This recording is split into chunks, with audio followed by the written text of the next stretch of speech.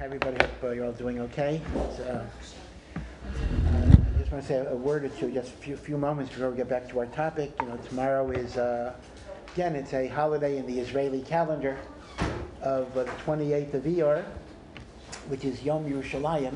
But the 28th of Iyar is also a very famous yort. Well, it's not a famous. It's a yortzeit of a very famous person, although it's not a famous yortzeit. If you happen to know whose yortzeit is the 28th of Iyar, it's Shmuel Hanavi. Shmuel Hanavi is the 28th of Iyar, and I don't know if you've ever been there. Yeah, his kever is not too far. It's on Shmuel Hanavi, keep on going, which becomes Golda Meir. So it's funny. Shmuel Hanavi's kever is on the part of the street that's not called Shmuel Hanavi, but it's the same street. And in addition, in the Israeli calendar, it's Yom Yerushalayim, which is the day. This is before you were born, but I remember it. I was very little. The day that we regained the old city, and even more importantly, the Harabayas and the Kaisel, the Temple Mount, the whole Temple Mount, and that it was a really, really big simcha. In 1948, Jews were living in the old city, and then the Arabs, in the War of Independence, the Arabs took over the old city, and people were forced to leave the old city, and it was ruled by Jordan for 19 years. And then there were some old people who had lived in the city, and back in 1947, and they were able to go back. And Yom Yerushalayim is a very, very big, it's a very, very big simcha. But I just want to make 2 points.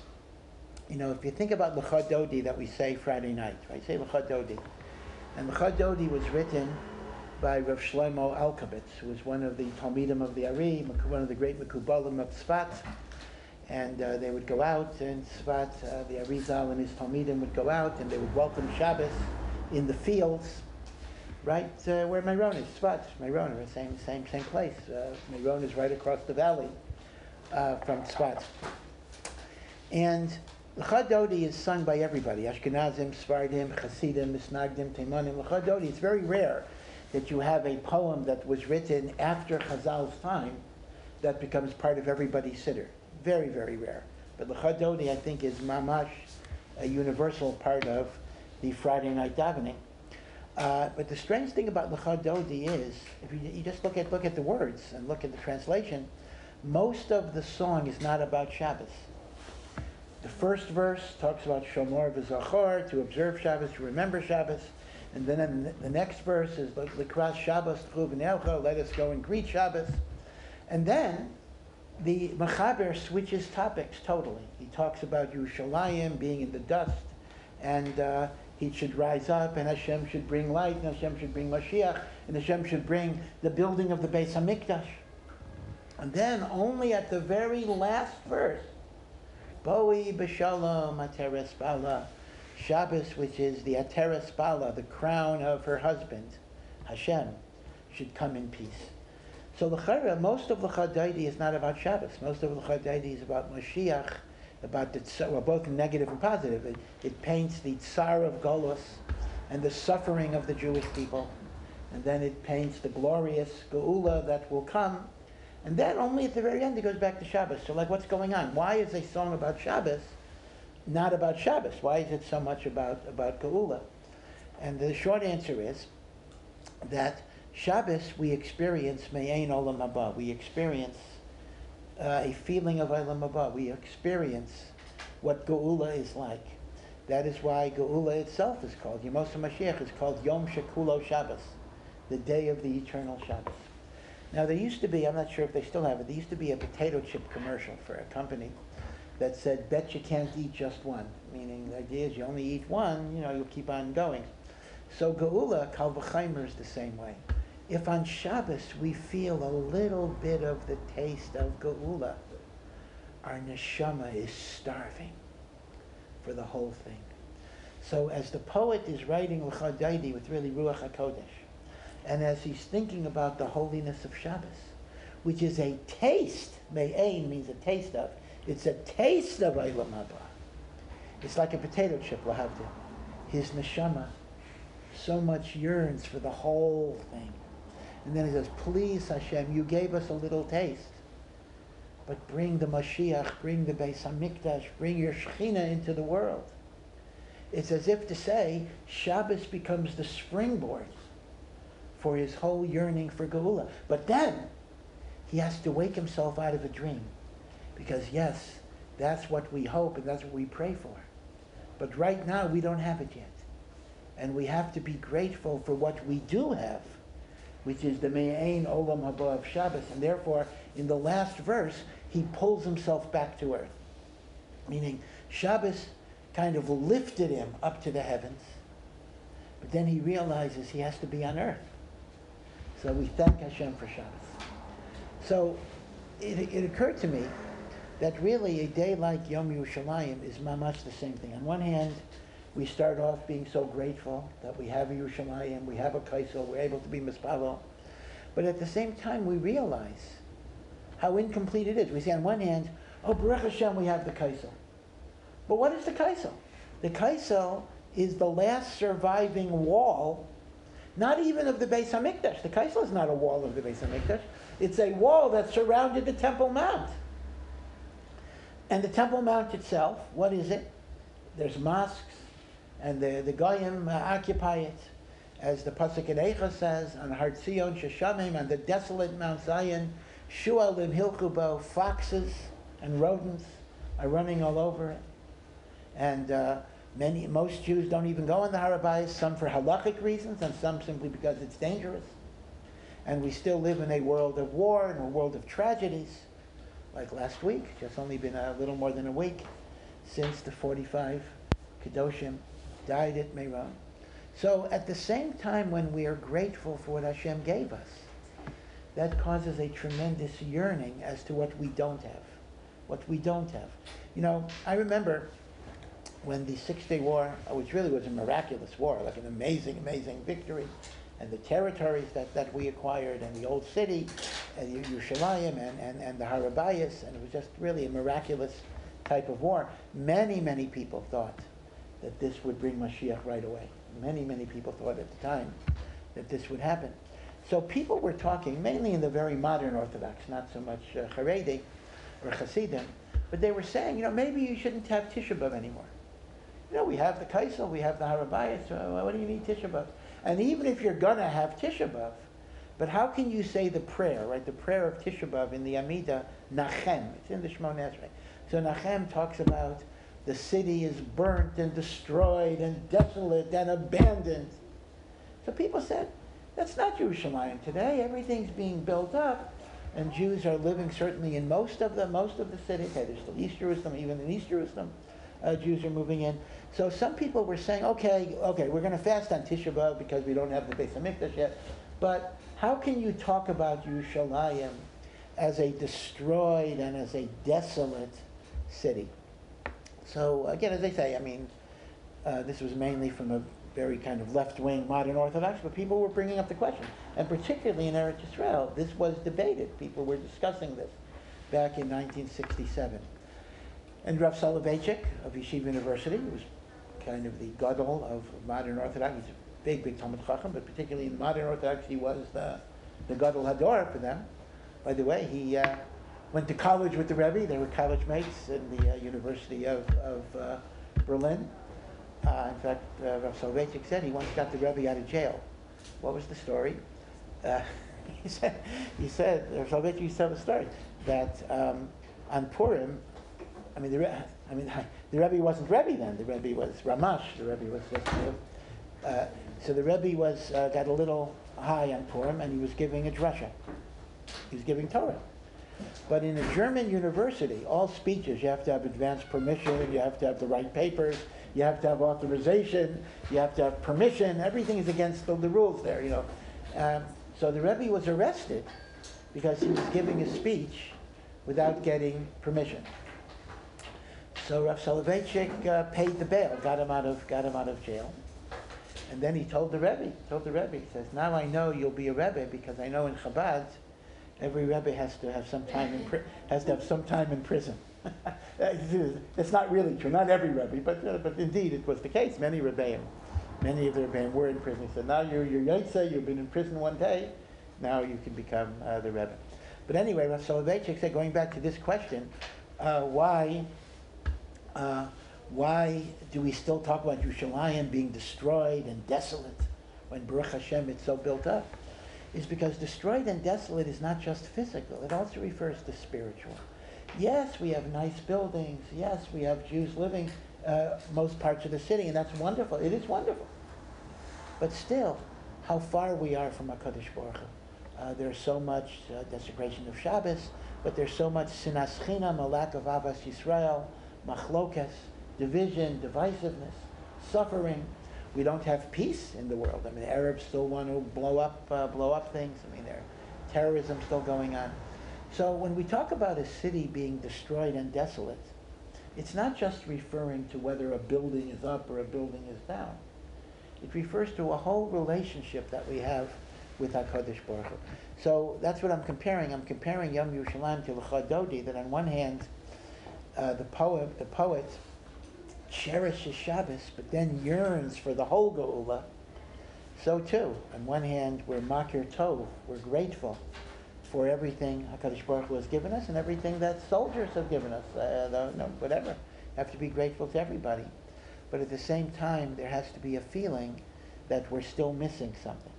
We have not come home yet. We're not, even in Eretz Yisrael, we're not living in the perfect world that HaKadosh Baruch Hu wants to create for us if we're Zocheh to the Geula. So that's why in these happy days, and they are happy days, they are days of Hakaras HaTov, there is still going to be a certain sadness that we have. You know, the pasuk that we say at a chasna, it's a pasuk in Tehillah. Im eshkachech, right, your highest, your happiest day of your life. Im eshkachech Yerushalayim, tishkach yemini. Right, if I forget Yerushalayim, David HaMelech says, may I forget my right hand. May I not even be able to use my right hand. Tidbak l'shayni l'chiki. May my tongue stick to the roof of my mouth. Im lo yeskerechi, if I don't remember you. Im lo ala es Yerushalayim al rosh simchasi, if I don't make Yerushalayim above all of my joys. May all of this happen. We still say it today. You could be married in the middle of Yerushalayim. You could be married here. You still have to talk about break a glass and recognize that we have to be misabel over Yerushalayim. So that's an important idea, that a Jew is living simultaneously with a great hakaras hatov for what Hashem has given, but also a great yearning for the complete geula that we haven't yet experienced. Yeah. Do we keep that glass? Well, most people do not, but I could see a good reason to keep it. I mean, in other words, it's not brought down that you have to keep it. But I could see that it would be actually a beautiful thing to keep. I happen not to have mine, but but it's something to think about, kind of a memory. Now, here I want to share with you one more thought about it. I don't want to spend the whole class on this. And that is, the name Yerushalayim is very, very interesting. I don't know if anybody here is from Minnesota. You know, Minnesota, we have the twin cities, Minneapolis, St. Paul, which are really two cities that are one. Yerushalayim is really a combination of two different cities. There is a city called Shalem, which corresponds to the English Salem. That's where they burned the witches in Massachusetts. But, so Shalem. And then there's another city called Yireh. So Yerushalayim is a combination of Yireh, Shalem. Now, where do you see these two cities? So the city of Shalem is actually mentioned in the Torah. Yerushalayim as a city is not. The Torah itself never has the words Yerushalayim. That is only in Nevi'im and Kesuvim. But the Torah does refer to the city of Shalem, and this, you'll remember, was after Abraham waged war, when Abraham rescued Lot from the four powerful kings that captured Lot, and Abraham was defending the 5 kings against the 4 kings that were more powerful, and Abraham was victorious, and Abraham liberated the prisoners of war, and he liberated Lot as well. So if you remember, it mentions Malchi Tzedek, the king of Shalem, came out with bread and wine, and he gave it to Avram, and he blessed Avram. And Malchi Tzedek, the king of Shalem, is Kohen Lekel Elyon. He was a Kohen to the highest God. Now, who is Malchi Tzedek, the king of Shalem? So Rashi says he is none other than Avram's own great-great-great-grandfather, Shem, the son of Noah. I mean, Avram was actually descended from him. And the reason he was called Malchi Tzedek is because that was not his birth name, but all kings of Shalem, of Jerusalem, just like all kings of Egypt are Paro, all kings of Jerusalem were given an honorary title, King of Justice or King of Righteousness, Malchi Tzedek, because there was a sense, even among the Goyim, that this was a holy place, a place of justice and a place of righteousness. So Malchi Tzedek is Shem, the son of Noah, who was the king of the city of Shalem, Yerushalayim. But it was called Shalem. So where do you get the other name of the city? You get the other name of the city from Abraham and the Akedah, the Temple Mount. When Abraham was going to sacrifice Yitzchak as a korban, and Abraham was willing to kill his son, if that was Hashem's will, and Yitzchak Avinu was willing to give up his life, if that was Hashem's will. But Hashem called off. Hashem said, I didn't want you to do that. I wanted to test your devotion, but I don't want you to actually do this, of course. So what does the pasuk say? Avram called the Temple Mount Hashem Yireh. Yireh is the name he gave the Temple Mount. What does Hashem Yireh mean? God will see.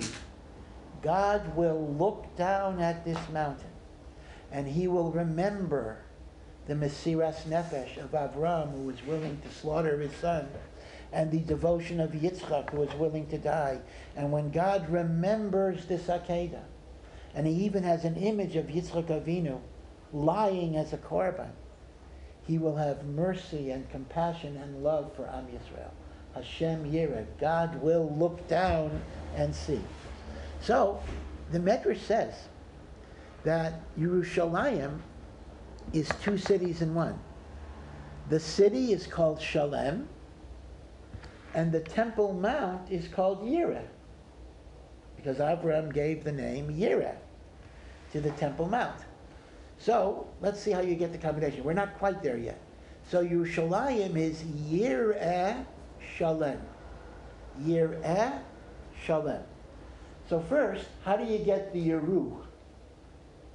Why is it Yerushalayim? It should be Yireh Shalem. So the Medrash says that Aleph and Hey, how do you spell Yireh? God will see. Yud Resh, Aleph Hey. Aleph and Hey, the gematria is 6. That's a vav. So the Aleph and the Hey got combined. So instead of Yireh, you have Yeru. Okay, but you're still not quite there yet. So even after that contraction, the city should be called Yerushalayim, which actually would be very like the English. Jerusalem. Yerushalayim. Why do we pronounce that second yud? Why do I say Yerushalayim? Right? So, it's an interesting thing that throughout Tanakh, Yerushalayim is always written without the second yud. So although we read it, Yerushalayim, the letters are actually Yerushalem, not Yerushalayim. So what is the significance of the extra yud? The answer is it's a plural. Just like Yadayim means 2 hands, Raglayim means 2 feet, Oznayim means 2 ears, Yerushalayim means 2 Jerusalems. Meaning the city is actually Yerushalem, and 2 Jerushalems is Yerushalayim. What are the 2 Jerusalems? So right away, it's not the old city and the new city, and it's certainly not East Jerusalem and West Jerusalem. We consider that all one city. But it's the Yerushalayim of Shamayim, Yerushalayim in Shamayim, and the Yerushalayim on earth. Because Chazal teach us there is a heavenly Yerushalayim that's supposed to be directly opposite the Yerushalayim on earth. And when the 2 Jerusalems are in alignment, that is when the Geula comes. That's when the Beis HaMikdash. Well, Well, when it happens, it's when it happens. When the Geula comes. So how do you make that happen? So we do it by Torah, by mitzvahs, by Avas Yisrael, by Chesed, by all the different ways. I mean, we talked about this all the time. The idea of, we don't bring Mashiach by a gimmick. We don't bring Mashiach by a trick. We bring Mashiach by the goodness that we try to create in the world. And of course, actually there are two factors that bring Mashiach. It's interesting. One factor we don't have control over. That is, when things are so bad for the Jewish people, HaKadosh Baruch Hu basically has to say, I don't have a choice. I got to come in. Just like Mitzrayim. We are on the 49th level of Tumah. Hashem had to come in. So there is a concept that Geula comes when things are so bad that Hashem has to come in. But the better way to bring Geula is not so much by having things to be so bad, but lahepech, to try to create the goodness that is the foundation of Mashiach. So that brings the two cities in alignment. When they're a little off base, meaning we're here and the heavenly Jerusalem is here, the Beis HaMikdash cannot descend, and then we're stuck. So Yerushalayim means the two Yerushalayim, and it's a remez to the Yerushalayim in Maila, Shel Maila, in heaven, and the Yerushalayim Shel Mata. And therefore part of our tefillah is that the Yerushalayim should be in alignment, and then the third Beis HaMikdash we won't even have to build, according to Rashi at least. Rashi says the third Beis HaMikdash will come down from the Shemayim. Just as an aside, the Rambam seems to argue with Rashi. The Rambam seems to say in Hilchos Malachim that Mashiach will build the Beis HaMikdash. So there seems to be a machlokas. Actually, there are three opinions. It's interesting. I don't want to get into all of the. I'll just mention them, so you'll be aware of them.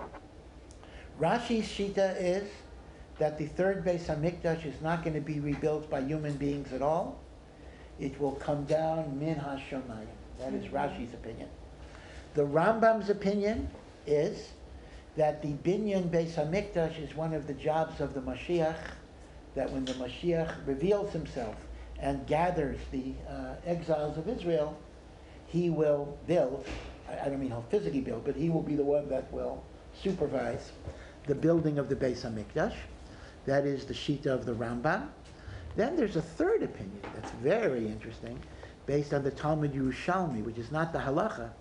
The Talmud Yerushalmi says we're supposed to build the Beis HaMikdash before Mashiach comes, and that brings Mashiach. You may be aware that there is a group in Israel, there's a little bit of a radical group, that they actually say we have to build the Beis HaMikdash right now. And they're basing their argument on the Talmud Yerushalmi that says building the Mikdash is something that brings the Mashiach. Now, we don't paskin that way because we either follow Rashi's opinion, we don't know, that the third Mikdash will come from the Shemayim, or we follow the Rambam that only after Mashiach can we build the Beis HaMikdash. We cannot build the Mikdash before Mashiach comes. That's how we paskin. But there are those who want to follow the Talmud Yerushalmi. So they actually believe you build the Beis HaMikdash first, and that brings the Mashiach. So what will happen when Mashiach comes? Like, will they, because they've already built most of the things, right? Well, no, they haven't built anything yet. Is that? So they say they want to build it, but they haven't done it. There's this group that's built different things that should go in. No. What they've done is I mean, they would want to build an actual Beis HaMikdash, but all they've done is they've made models of a lot of the utensils. Could we use those? Probably not, because they didn't really make. For example, they didn't make a mizbeach out of gold. I mean, they made the gold mizbeach to look like gold. So they didn't use the actual materials. So they just wanted people to see. Their idea was that if we see what these things look like, that kind of makes you more eager to want it. I mean, if you don't know what it looks like, you don't have such a feeling for it. But I don't think anything they've made we would actually be able to use at this point. Yeah. How do you know what to believe? Like, which teaching? Listen, it's a very excellent question. I mean, I gave you three opinions about the Binyan Beis HaMikdash. Yeah, so how do you know what to do? Well, here's the thing. I think it's fairly clear that we can reject opinion number 3 because it's not brought in the halacha svarim. It's in the. I like Rashi's. Yeah. So between Rashi and the Rambam, how can we decide? I think the Rebbe said many, many times, although not about this particular issue, that in all matters pertaining to the Mashiach, laws of Mashiach, he felt that the Rambam was the final authority on the halacha. I think the Rebbe said that many, many times. So I imagine, therefore, we would follow the Rambam's opinion, that we don't start building the base of Mashiach. But again, if Hashem decides to follow Rashi, that'll be Hashem's decision, not my decision. If you see the base of Mikdash coming down from heaven, then you'll know that HaKadosh Baruch Hu decided to follow Rashi. So we'll have to see what HaKadosh Baruch Hu wants to do. About the base of Mikdash coming down? Wow, that's a beautiful. Who says, I don't know, everyone's like, we'll come down, but we'll like finish it. That's correct. Some want to reconcile both opinions, that a lot of it will come down, or whatever, we will put in the doors or something. There has to be something that because there's still something that we have to contribute, and in that way, both Rashi and the Rambam might both be correct. Now, I remember seeing a few years ago, again, it was probably nothing, but it struck me. It looked like a UFO. It looked like a flying saucer that was going down over the Temple Mount, the Har HaBayis, very, very fast, like it was going to land. Oh my gosh. And then, like 500 feet above, it just went all the way up again real fast. No way. So I was thinking to myself, You saw that? I saw that, yeah. And It was a UFO. I mean, it must have been, probably it was a satellite. I don't know what it was. But it really struck me. Maybe that was the base of Mikdash coming down. And then it was like, Then Hashem said, nah, not ready yet. They're not ready. Hashem no, Rabbi. That's what I felt. It was like, it looked That like really happened? it looked like it was going to land. And what was it? Then it just, I never found out. Can you find out, please? Well, I'll see if I can reconstruct. It was like 15 years ago, but I'll try to reconstruct it if I could find Oh my gosh. some evidence Was it a dream? No, it was. I saw it. My dream was real. Maybe that really happened. Well, something happened, but again, it could have been a satellite. It could have been any. It could have been anything. But the picture in my mind was, Hashem Hashem is deciding, and then no, too bad, not ready. That's a big deal. Well, if you look at Shir HaShirim is written as a romantic story, but as you know, Shir HaShirim is a mashal for the love of Hashem and the Jewish people. The Jewish people are like the bride, and Hashem is like the chassan, and it talks about their tremendous love.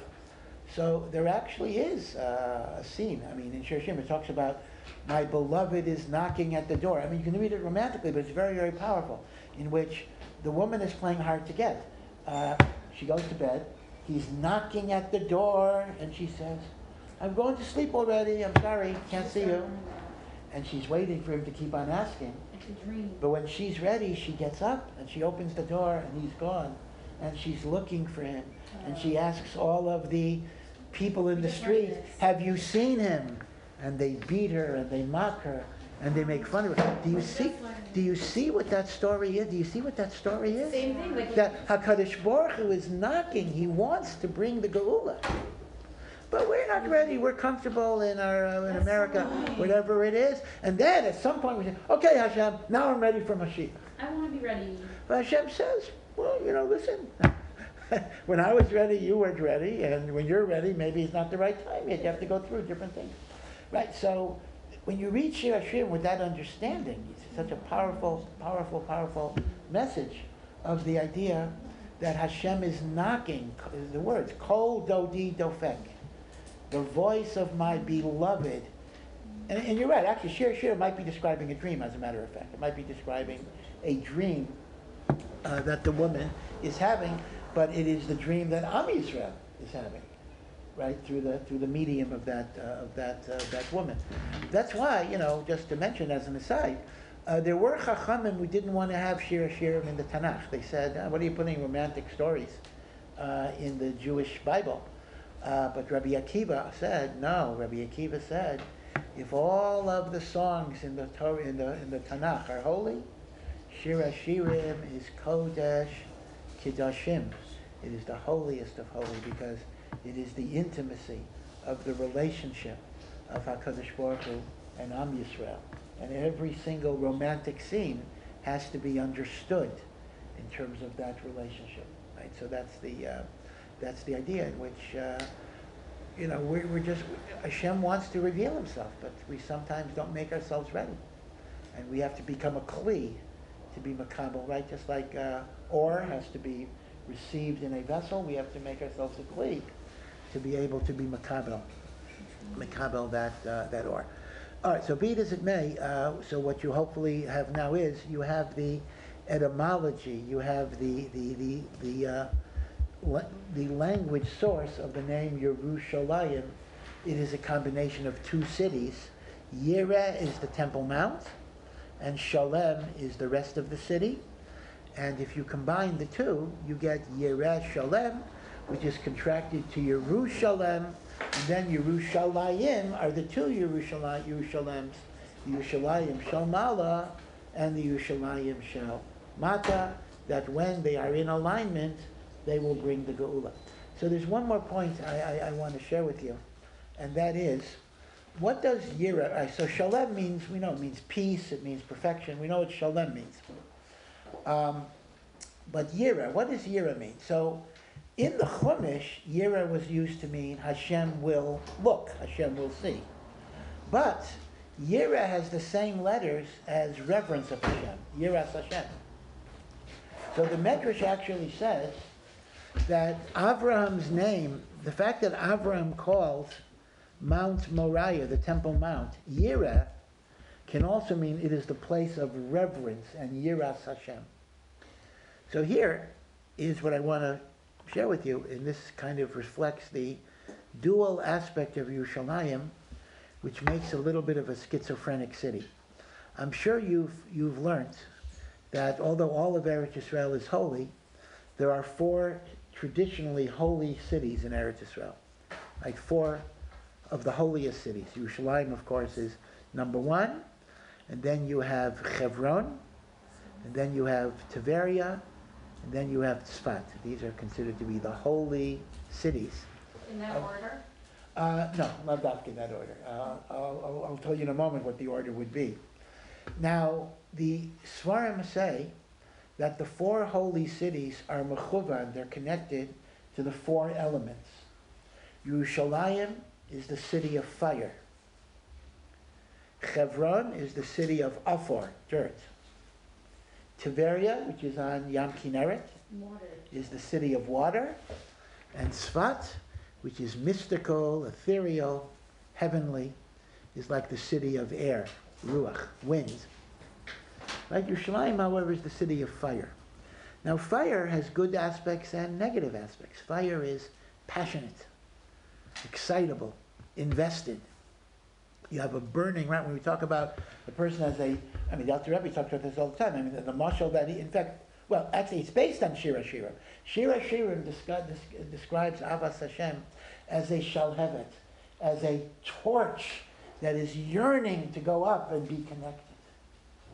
And the Alter Rebbe, over and over again in Tanya, describes Avas Hashem as a fire in your heart that wants to go up and be connected to HaKadosh Baruch Hu.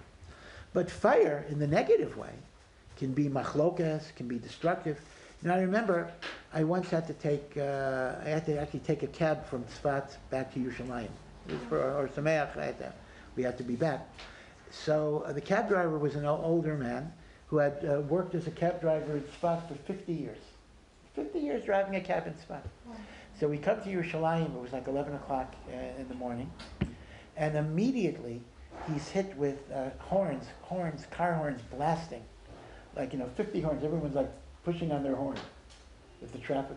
And he said he's driven a cab in Tzfat for 50 years. He has never once heard anyone blow their horn. Mm-hmm.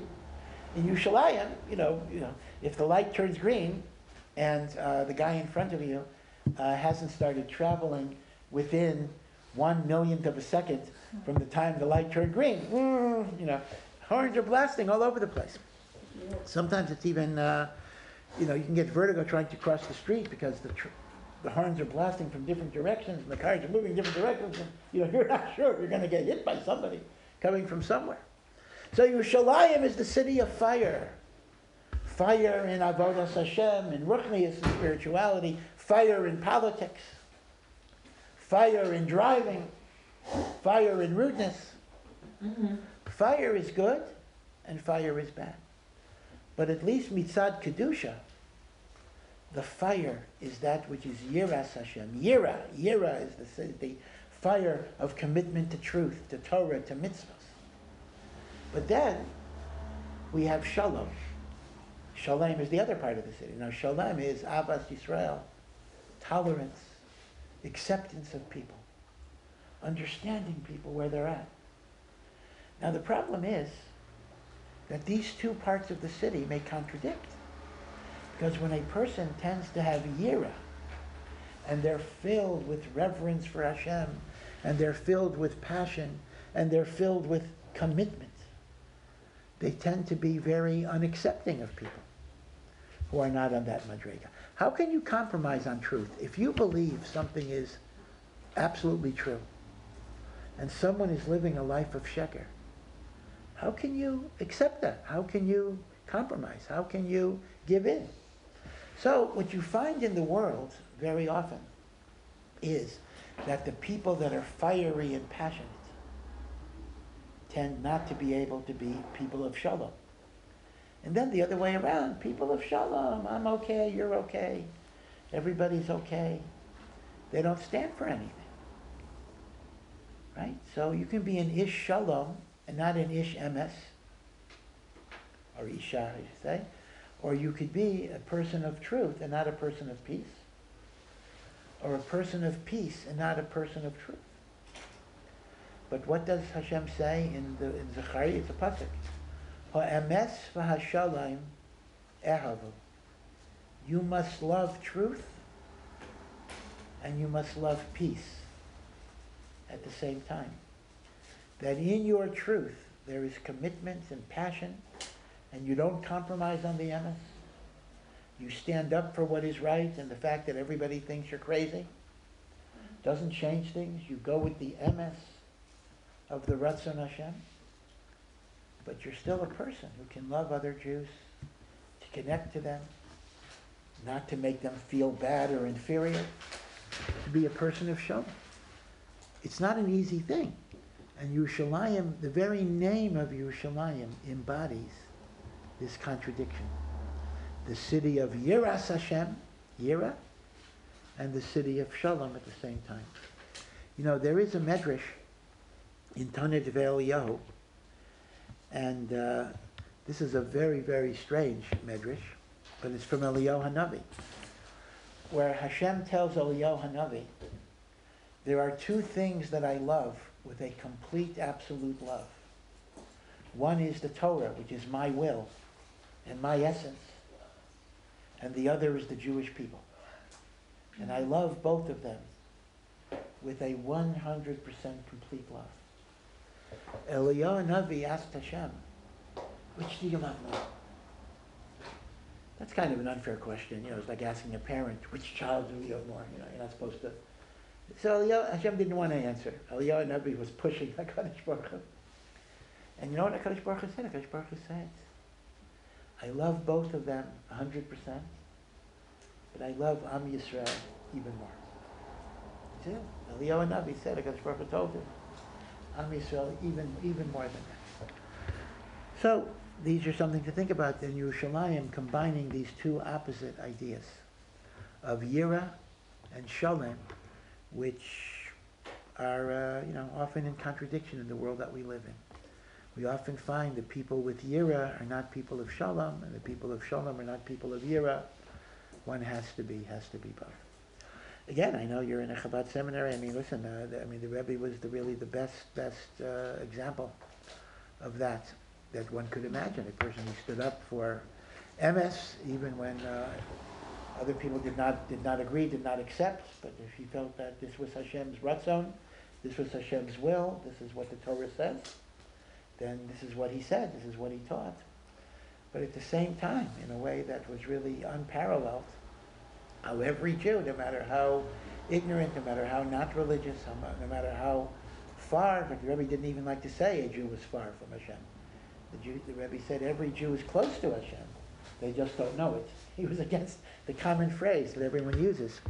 Kiruv Rechaikim. Kiruv Rechaikim means to bring someone that is far from God and to bring them close to God. It's a very common phrase, Kiruv.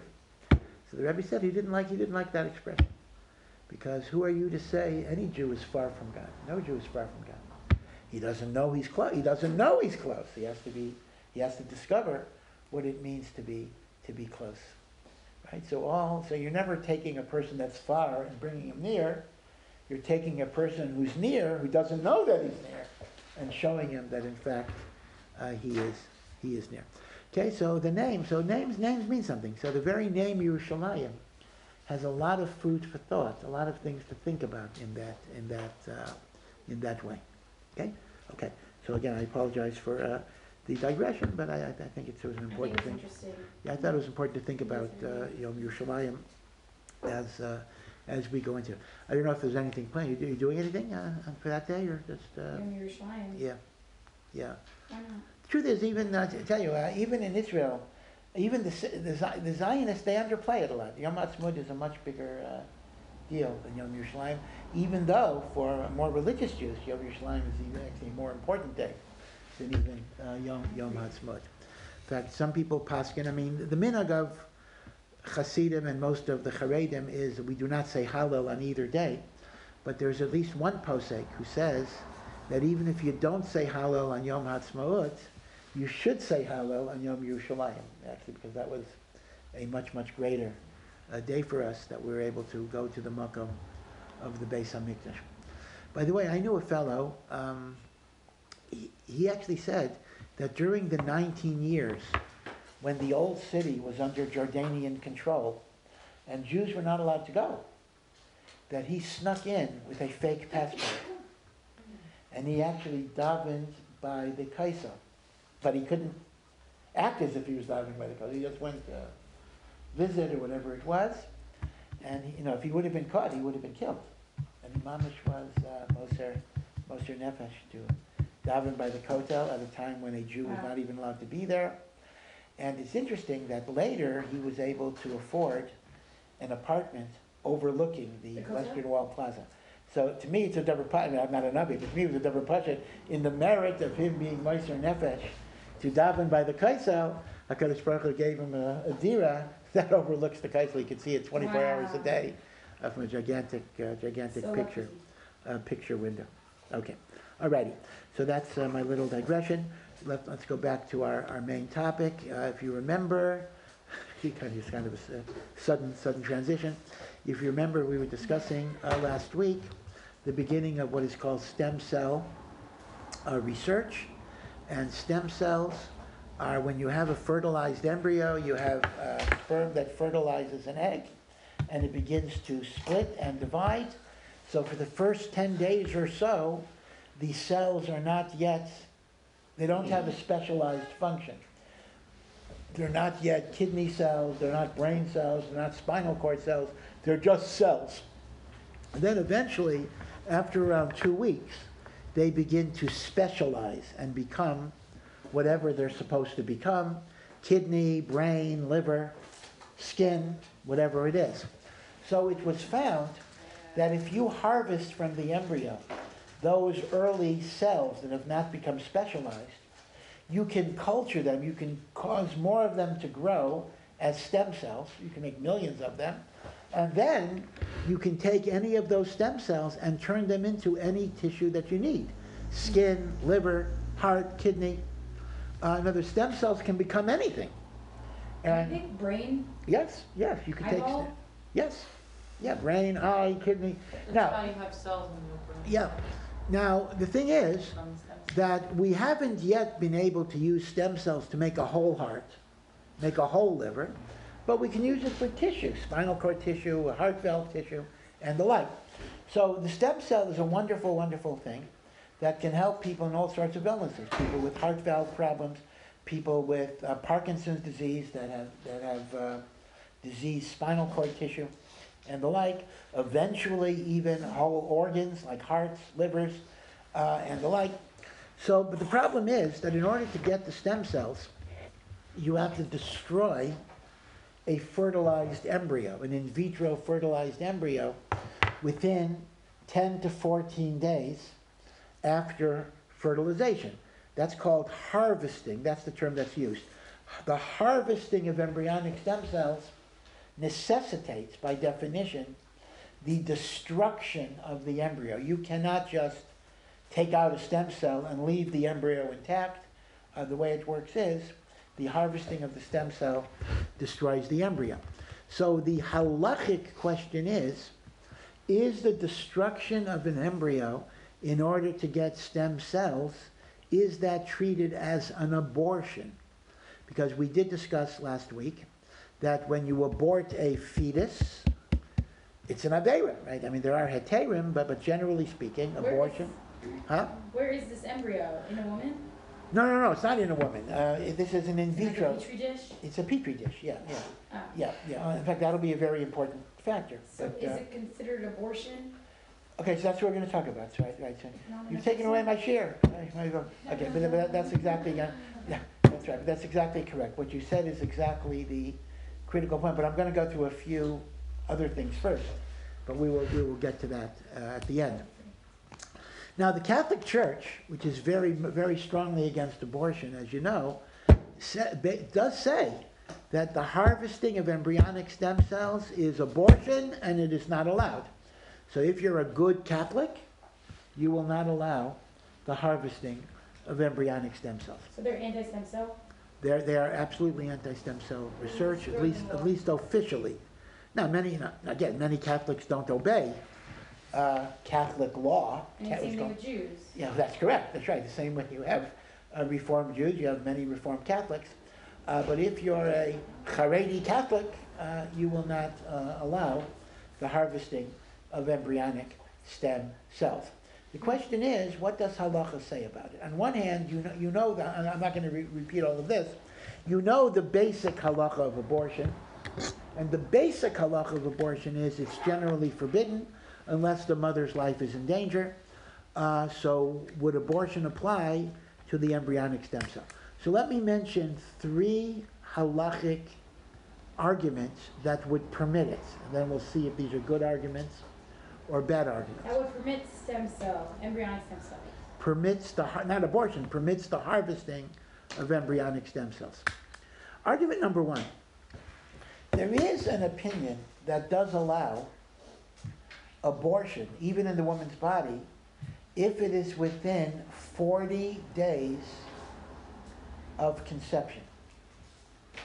There is an opinion, meaning to say there are some opinions that say if a woman has an abortion, and this is a very, very early abortion, most of the time she will not know that she's pregnant, but if a woman has an abortion within 40 days of conception, some permit that abortion to take place. That's, for example, would permit what's called the morning after pill. What is the morning after pill? The morning after pill is not a contraception, but rather if a woman had intercourse without using birth control, so there is a pill or a medicine that she could take a day later, and what that pill does is, if there was a fertilized ovum, that there was fertilization, it dislodges the embryo from the wall of the uterus. So essentially it doesn't continue to grow. Now technically that is abortion. That's not birth control. I hope you understand this. This is a very simple distinction, but it's important that you know this. The difference between contraception and abortion. Contraception is a process that prevents fertilization. It prevents the sperm from penetrating the egg, either by a blockage, like a diaphragm, or by some hormonal thing that prevents ovulation. Okay? So that's not abortion. Rather, you never had the fertilization. That sounds really painful. But once there is fertilization, you have a human embryo, you have sperm that has fertilized an egg. You're not talking about birth control anymore. You are talking about abortion. Okay? So contraception and birth control are synonyms. They mean the same thing. But they are pre-fertilization techniques. Post-fertilization techniques are really forms of abortion. But some opinions do permit even post-fertilization abortion if it is within 40 days of conception, and that would permit the morning after pill that takes a fertilized embryo and dislodges it from the uterine wall. Now, what is the basis of that? I mean, if abortion is forbidden, where do you get any type of logic that before 40 days would be mutter? The answer is because the Gemara says about this. The Gemara says that any embryo that is less than 40 days old is mere water. Mayim bialma. It doesn't yet have the sufficient developmental stage to be treated as human. So some poskim say, oh, if the rule is an embryo less than 40 days is mere water, there should be no issur of abortion. Now, here's a very important point to keep in mind. Whenever somebody gives you a quote, you can't just look at a quote. You have to look at the context. You have to look at what is the quote talking about. Now, it's very important to know that the Gemara does indeed say that embryos younger than 40 days are mere water. It does say that.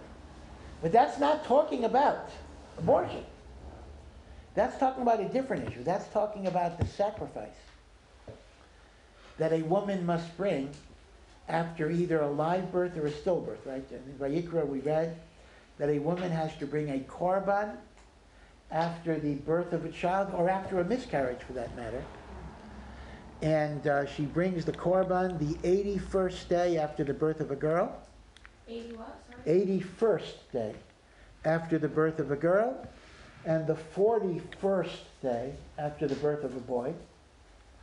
And the halacha is not only if it's a live child, but even if chas v'shalom it is born dead. So on that, the Gemara says, if a woman miscarried so early in the pregnancy that it was within 40 days, because it's mere water, the woman does not have to bring a sacrifice on that type of miscarriage. So again, it's important to know that the Gemara is not making a statement about abortion, but some poskim want to take that language and they want to apply it to abortion by saying it's mayim bialma, it is mere water, although that is not what the Gemara is directly talking about.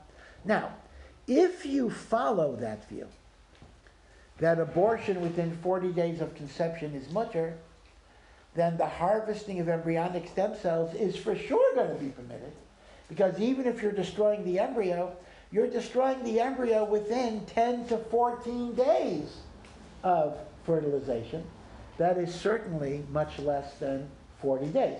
So if you go with the 40-day heter, then for sure you have a heter, right? There's not going to be any problem. But the problem is this: many, many, many opinions do not recognize such a heter. They say that you're taking the Gemara's statement out of context. The Gemara's statement is talking about the korban of a woman after childbirth.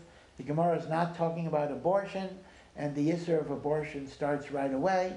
So if the issue of abortion starts right away, then there's not going to be a heter of the 40 days. So the 40-day heter is very, very questionable. Some will allow it, but many, many people will not allow it. So now let's talk about another heter. We know that abortion is generally forbidden, but there is one case where abortion is permitted, and that is pikuach nefesh. If the mother's life is at risk if she carries the baby, there is a mitzvah to abort the baby even in the 9th month in order to save the mother's life. Now this could be a lot of things. This could be physical illness, such as she may have a heart condition, or she may have a stroke, God forbid if she gives birth to a child or carries the child. It can also be, you'll recall, psychiatric trauma. So if a woman was raped, either by an outside rapist or an incest, a father or a brother, so halacha does not automatically permit abortion because of rape or incest. We don't have a rape or incest exception. But if indeed this would create such a trauma, we talked about this, that the woman, might be suicidal, then abortion would be permitted for psychiatric reasons as well. So here's the question. If we allow abortion for pikuach nefesh, could we use that for stem cell research? Could we say the following? Well, okay, let's assume the harvesting of embryonic stem cells is abortion. Let's call it an abortion. But abortion is permitted to save the life of the mother. Well, does it have to be the mother? What if stem cell research is going to save the life of somebody who has a defective heart and there'll be heart valve tissue there? Right. In other words, could you simply say, yeah, stem cell retrieval is abortion. Yeah, call it abortion. But abortion is permitted for pikuach nefesh, and the uses to which the stem cells are going to be put are life-saving uses. Meaning, could you simply use pikuach nefesh as your heter? So here you have a bunch of questions. First, in order to justify doing an aveira because you're saving a life, because that's what you're saying. Yes, it's an aveira, but I'm doing it to save a life, right? That's what you're doing. Just like violating Shabbos, to save a life. It has to be that it's going to go directly to a person who needs it. Meaning the following. I can desecrate Shabbos to save a person. Now, even if I don't know, that doesn't mean it has to be 100%, even if there's only a small chance that I'll save him. Right? If someone gets a heart attack, even if it looks like he's going to die for sure, if there's a 1 in 1,000 chance, I drive him to the hospital or I pick up the phone and call Hatzalah. But it has to go to the benefit of a person. Meaning, if all you're doing is general medical research, which in the long run may wind up saving people, but what you're doing is not going to an actual person, there is no heter to violate the Torah. So here's the thing. Even if you were to argue that stem cell retrieval is permitted for pikuach nefesh, at most that would only apply if the stem cells are actually going to go to a person whose life is in danger. If what you're going to do is keep them in a lab where you analyze them and you study them and you analyze them, even if after years it may save somebody's life, that's not called pikuach nefesh. So even if you accept the pikuach nefesh argument, this would only allow retrieval for direct therapeutic purposes, meaning it goes into a patient. It would not allow retrieval for laboratory research. That's point number one. But there's another point that's even much more basic, and this is a little complicated, but it's really, really important point. Let's go back to the basic law, right? The basic law is we're not allowed to abort a baby, but if the mother's life is in danger, we're allowed to do it. Right? That's a basic point. That is uncontested, and that is based on a Mishnah. The Mishnah says that if the fetus is endangering the life of the mother, we abort the fetus to save the mother. That's absolutely the halacha, no question. But let's ask ourselves, why should that be the halacha? Don't we have a general rule that you don't kill one person to save another person? Right? What's the famous case? A guy goes over to me, puts a gun to my head, and says, kill that person or I'll kill you. I am not allowed to kill an innocent. I can kill the guy that's threatening me, yeah. But I am not allowed to kill an innocent person in order to save my life or even to save someone else's life. In fact, they're very tragic issues. I mean, I hate to even articulate these cases. But let's say a terrorist goes over to a man, I'm not going to put myself in the example here, and says, kill this Jew, or I will kill your wife and children. Meaning you, because I will kill your wife and children unless you kill this Jew. But then they're both two random people. Yeah. No, but still, you cannot kill a random person to save your wife or your husband and your children. You're not allowed to kill one person to save another person. You're not allowed to kill one person to save 10 people. Example, this is the famous trolley cases that maybe you studied in college. Let's assume that I'm driving a trolley, I'm driving a train, and the brakes don't work. And if the train keeps on going on the track without anything, I'm going to kill 10 children. But I can turn it onto another track. But if I turn it onto the other track, there's a worker sleeping on the track, because it's an abandoned track, it's going to run over the worker. Can I turn the train to save 10 kids? No. If that means I'm going to kill the guy sleeping on the track. The halacha is no. You cannot. In other words, if you... Because you're actively killing somebody That's else. correct. You cannot Like if you act... let it go, then you're... That's correct. You're correct. Obviously, this is presupposing... What's the Hebrew terminology? Like, my... Shevi al tasa. I don't know what you think. Oh, my chazis? My chazis. Yes. My chazis means my chazis says, who says your life or their lives are better than his life? My chazis. And you're correct, though. This paradigm is presupposing. It's a very interesting ethical, philosophical issue. That inaction is not the same as action. Meaning to say, even though if I do nothing, I'm going to kill 10 people. But I'm doing nothing. So I'm not allowed to do something that will kill one person, even if it's going to save 10 people.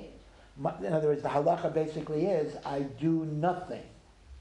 If I do nothing, 10 people will die. Now, I understand, ethicists have argued philosophically that doing nothing is doing something.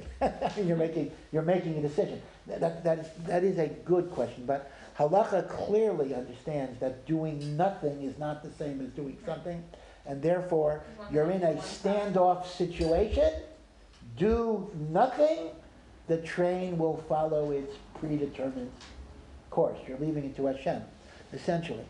You understand this idea? This is called my chazis, which is an Aramaic expression.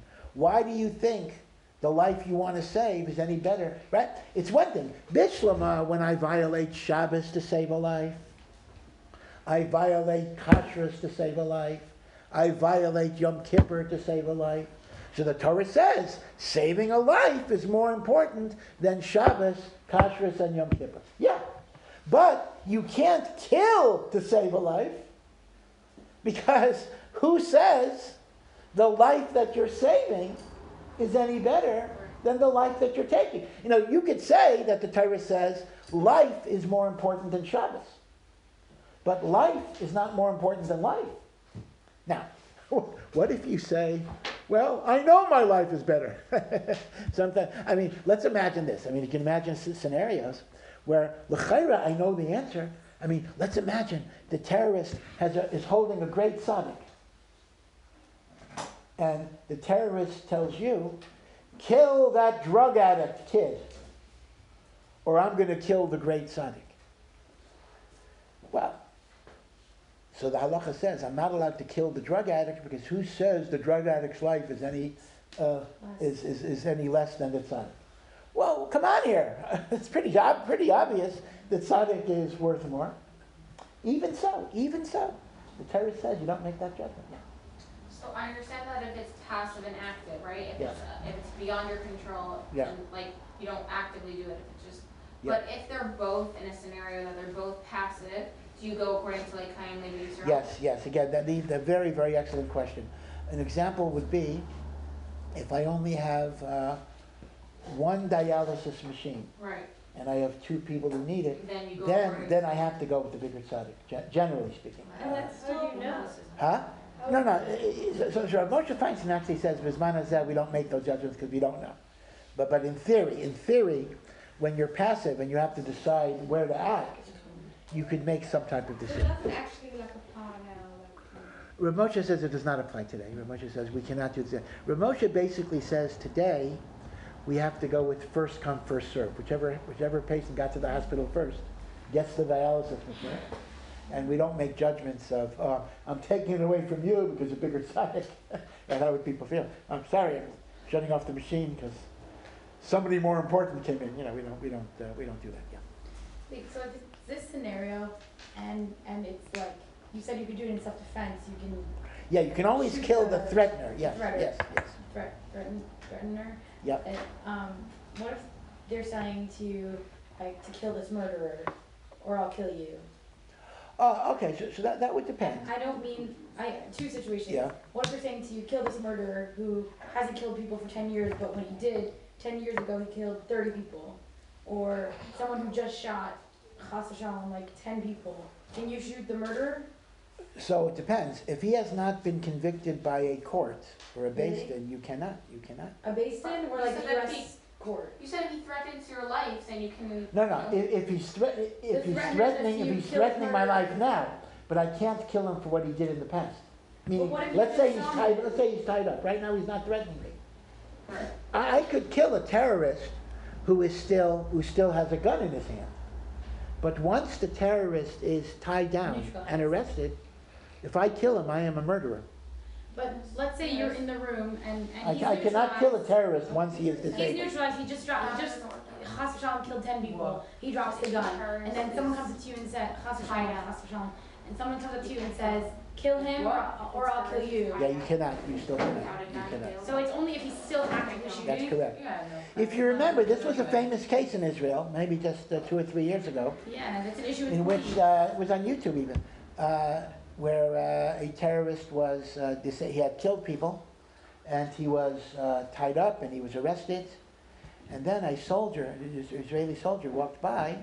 The video at least said he put a gun to the guy's head and killed him. Yeah, well, that's And the person was put up for court-martial. What, he killed terrorists? He killed a He killed terrorist. the terrorist who was Yeah. tied up and sitting there. Yeah. And just Now- shot him in the head. Now, what happened was, How many people did I you don't think kill? that's like.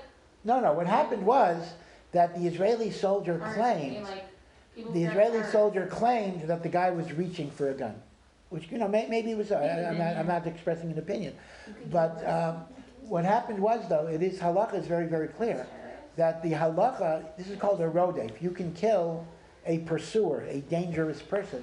I kill a dangerous person to prevent him from committing danger. I do not kill him to punish him for what he already did.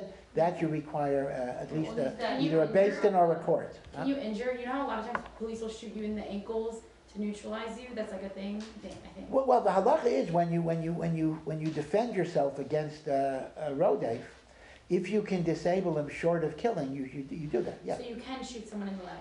So if But it's only when he's still a danger. Yeah. Once he's totally, if the guy's already arrested and he's tied up, you can't just shoot him in the leg So then. if someone comes to you and that guy just killed 10 people, right? Yeah. And someone comes to you and says, shoot him or I'll shoot you, but he dropped his gun. But who knows, he might pick it up. Can you shoot him in the leg to just Okay. So you're asking me a general question. In fact, you might even be able to shoot an innocent person in the leg. If somebody goes over to you and says, shoot this guy in the leg, Yeah. or I'll kill you. Yeah. The halacha is you might be able to shoot the guy in the save leg your life. to save your life. Yeah, that might be so even if the guy wouldn't be a Yeah. terrorist. Yeah. Okay. So the question I'm raising is simply this: if we have all of these halachos that you don't kill one person to save another, then why do I kill the baby to save the mother? 'Cause it's not a baby. Let the mother die and But let the then baby. you're arguing it's not a real life. So one Yeah, second. it's not a baby. So the It's answer not is, even a mom. listen. So, there are two explanations for this halacha. There is Rashi's opinion, and there is the Rambam's opinion. Rashi says exactly what you just said, that even though you never say one life is better than another life, but the unborn baby is only a potential It's not life, even in a person. not a person yet, and therefore actual people have priority over potential. I mean, it's not even in a host mother yet, whatever you That's want to call correct. it. Yeah, well, I'll get to that. It's Yeah, in a petri that's dish. correct. Right, so according to Rashi, the concept is actual has priority over potential. That's Rashi's view. Actual. Meaning actual life. And that is why you can abort the baby in order to save the mother, because the baby is only a potential to become a life. The baby is not an actual life. That is Rashi's explanation. Yeah. Rambam's explanation is very different. Rambam says the reason why you can abort the baby is because if the baby is the reason why the mother's life is in danger, the baby can be killed as a rodef, baby terrorist. Now, this is a very important idea, because when we think of rodef, we normally think of bad people, people who want to kill, and I can kill that guy first. But the Rambam is teaching me a very important idea. You could be a rodef without any intention at all. You could be very benign. You could just be part of the, right? A baby could be a rodef. They tell the story. I'll give you a few other examples. They tell the story of the Holocaust. A bunch of Jews were hiding in a bunker, and a mother had a little baby with her. And if the Germans would find the Jews, they would kill them all. And the baby started crying. And this would give away the whereabouts of the 10 Jews. So the story goes that the mother covered the baby's mouth with a blanket. That's all, just without intending to smother the baby. And the baby was smothered. That was a tragic story. That God forbid the baby was killed. But I'm going to say something that's even worse. You may hate me for this. And that is, in that case, the baby was smothered accidentally. But do you know that according to halacha, it's entirely possible that they could kill that baby. They could strangle that baby. Because if the baby's crying is going to endanger the lives of other people, the baby becomes a rodef. I understand. What does the status of a rodef mean? Like, what does that mean for you? A rodef can be killed. It can be killed. But I'm saying, like, is that the only thing that, is there anything to do with, like, after you die, or, like... Well, no. I mean, in the case of a baby, the baby committed no sin. I mean, obviously, the terrorist who actually kills people is a great sinner. But rodef is primarily the heter I have to kill the person. Let me give you another example, which can happen. Let's say a 1-year-old baby gets a hold of a loaded gun. This should absolutely never happen. It's totally irresponsible, but it happened. The baby has a loaded gun, and he's swinging it around in a crowded room, and he can go off, any minute, killing people. Now, obviously, if you can get the gun from the baby or whatever it is, you do that. You don't kill the baby right away. You do all sorts of things. But if the only way you could prevent that gun from going off would be to have a sharpshooter kind of shoot the baby is a rodef. Now, the point I'm showing you is rodef doesn't have to be an evil person. Babies can be rodefs. Crying babies who pick up guns can be rodefs. Another example would be the Titanic. Let's imagine you have a lifeboat, and the lifeboat can only hold 10 people. And if there's an 11th person on the lifeboat, it will crack and everybody's going to drown. And we have 10 people on the lifeboat. And then you jump on the boat. Do you know the halacha is we're allowed to throw you off. We can throw you off the boat because you have become a rodef. Wow. You are a rodef. So the Rambam's Chiddush is taking this one step further. Not only can babies be rodef, but even fetuses can be rodefs. If a pregnancy poses a danger to the mother's life, the fetus can be killed because the fetus qualifies as a rodef. So you understand conceptually what's going on. We have two different views, a machlokes, Rashi, and the Rambam, how to explain a Mishnah. Again, what does the Mishnah say? The Mishnah says abortion is permitted to save the mother's life. That's a Mishnah, no question. Problem, why am I allowed to kill the baby to save the mother? Don't we have a rule that you don't kill one life to save another life? Answer, Rashi, the fetus is only a potential life, the mother is an actual life. Rambam, fetus is a rodef. In other words, Rashi and the Rambam are the two explanations that are explaining the Mishnah. Now, of these two explanations, the Shulchan Aruch, which is the final halacha, when it codifies the heter to abort in order to save the mother's life, brings down the Rambam's opinion, that it's a din of rodef. Now, why is it important to know which reason is the dominant reason? Because let's go back, and now I'm going to swing back to stem cell research. And that is, I had mentioned a possible heter for stem cell research, that it would be mutter, because you're retrieving the stem cells in order to save a life, potentially. So let it be mutter because of pikuach nefesh. Now, the pikuach nefesh rationale would certainly fit Rashi, because the embryo is only a potential, and the patient is an actual. So according to Rashi, potential may be sacrificed for actual. So like Rashi, it would work. But if you think about it, like the Rambam, it doesn't work. Because like the Rambam, if the heter of aborting the fetus is because the fetus is endangering the mother's life, that works for a fetus and a mother. But you can't say the embryo in California is a rodef of the patient in Connecticut who needs stem cell research. In other words, they're not connected. The idea of rodef doesn't work here because the source of the endangerment is not the embryo. The source of the endangerment is his heart condition or whatever it is. Which means, according to the Rambam, pikuach nefesh is not going to be a heter.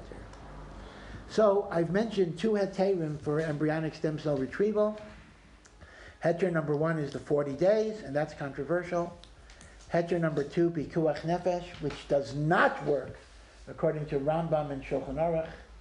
It would only work according to Rashi. But the final heter may work according to everybody, and this is exactly what you said at the beginning. You took away my whole shir. But you're 100% correct.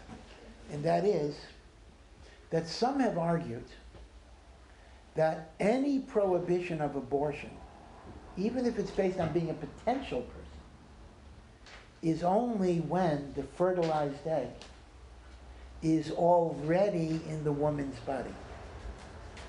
And the reason why that's important, in other words, uterine, it's already in the uterus. The reason why that's important is because once it's in the woman's body, it is in the environment where in the ordinary course of human development, it will become a child. Now, when something is in a petri dish, it's not going to develop as a child until it's moved into a uterus. We don't have an artificial womb yet.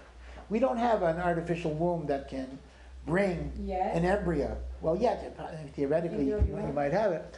But to date, an embryo will not survive more than 2 weeks, unless you freeze it. But it will not survive without implantation into a uterus. It'll develop, for 2 weeks, and then it'll stop. It'll die. So some poskim take the position that any laws against abortion only take effect after it is within the woman's body, but before it is in the woman's body, it is not yet halachically an abortion. And since the retrieval of embryonic stem cells are from the in vitro fertilized embryo in a petri dish, this would be heter. Meaning, even if you don't accept the 40-day heter, even if you're machmir that within the woman's body it is forbidden even within 40 days, but if it's external to the woman's body, Some would say that it's more true. In fact, by the way, some medical researchers call embryos outside of a woman's body, they use the term pre-embryo. I don't know if you ever heard that term. It's not a scientific term, technically speaking, because any fertilized egg is called an embryo. But in order to distinguish embryos that are growing within a body from embryos that are growing outside of the body, some medical researchers coined a new lashon called a pre-embryo.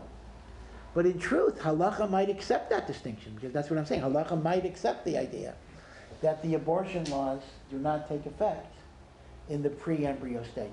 So that would be a halachic justification for embryonic stem cell treatment. I have more to say about this, but maybe we'll stop here because I need to leave a little early. Anyway, you be well. Next Sunday is Erev Shul, is that right? So It is? Yep. Is that right? Wow. Yeah. So I assume there's no class next.